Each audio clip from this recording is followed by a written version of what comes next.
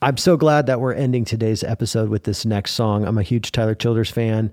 I loved the whole album that he put out a few years ago. The entire album was traditional old-time music.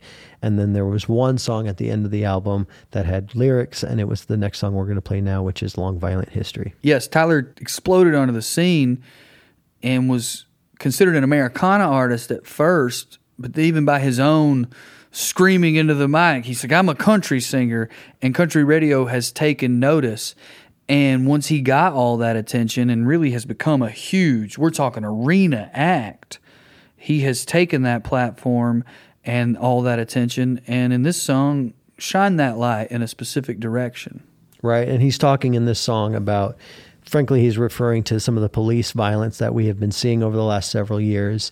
And during the moment that everybody was paying attention to the George Floyd murder in Minneapolis and things that were happening around the country, he was kind of bringing this home to an Appalachian audience. And calling it what it was, which is a long, violent history. And then also making a point that I've heard made by many people. Tyler made it very well in a very beautiful song, which is, you know, if this was happening in our community, we wouldn't take it. Right. We never have and we never would.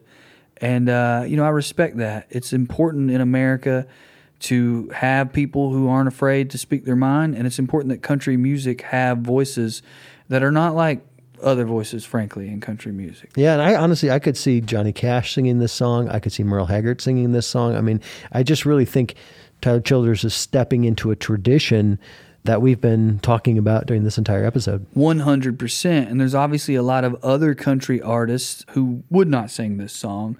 And that's okay, too. It's okay for country to have a Tyler Childers. We need a Tyler Childers, and I'm so glad we got him. Absolutely. All right, here's Long Violent History by Tyler Childers.